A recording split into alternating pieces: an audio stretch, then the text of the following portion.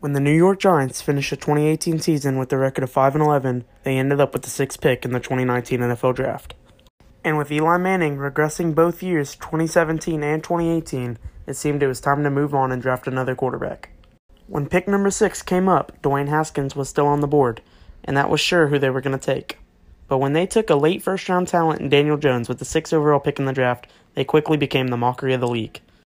Not to disrespect Jones, but Haskins was clearly the better pick here. Or so we thought. When Daniel Jones finally got his chance in Week 3, it was time to see what he was made of. And he had an amazing game, throwing for 336 yards and 2 touchdowns. He finished his rookie campaign with 3,000 yards, 24 touchdowns, with 12 picks.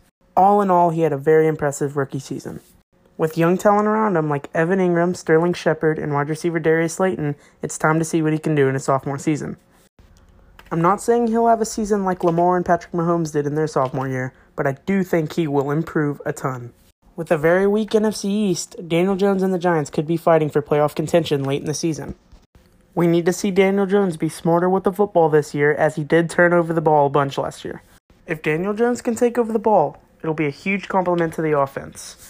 Wide receiver Darius Slayton should improve this year and become a 1,000-yard receiver, so that'll help a ton too. Maybe if Evan Ingram and Sterling Shepard can stay on the field, they could be an 8-9 win team. And you can never forget about dual threat running back Saquon Barkley. He's their biggest threat for this offense, and he should be able to help Daniel Jones with the check down routes. All in all, this team needs a leader, and that needs to be no other than quarterback Daniel Jones. If he can step up and do it, then he should, and he should be able to take them to a 9-7 record this year. If not, they'll have another disappointing season and miss the playoffs. Thanks for watching. Make sure to like and subscribe, and show your friends.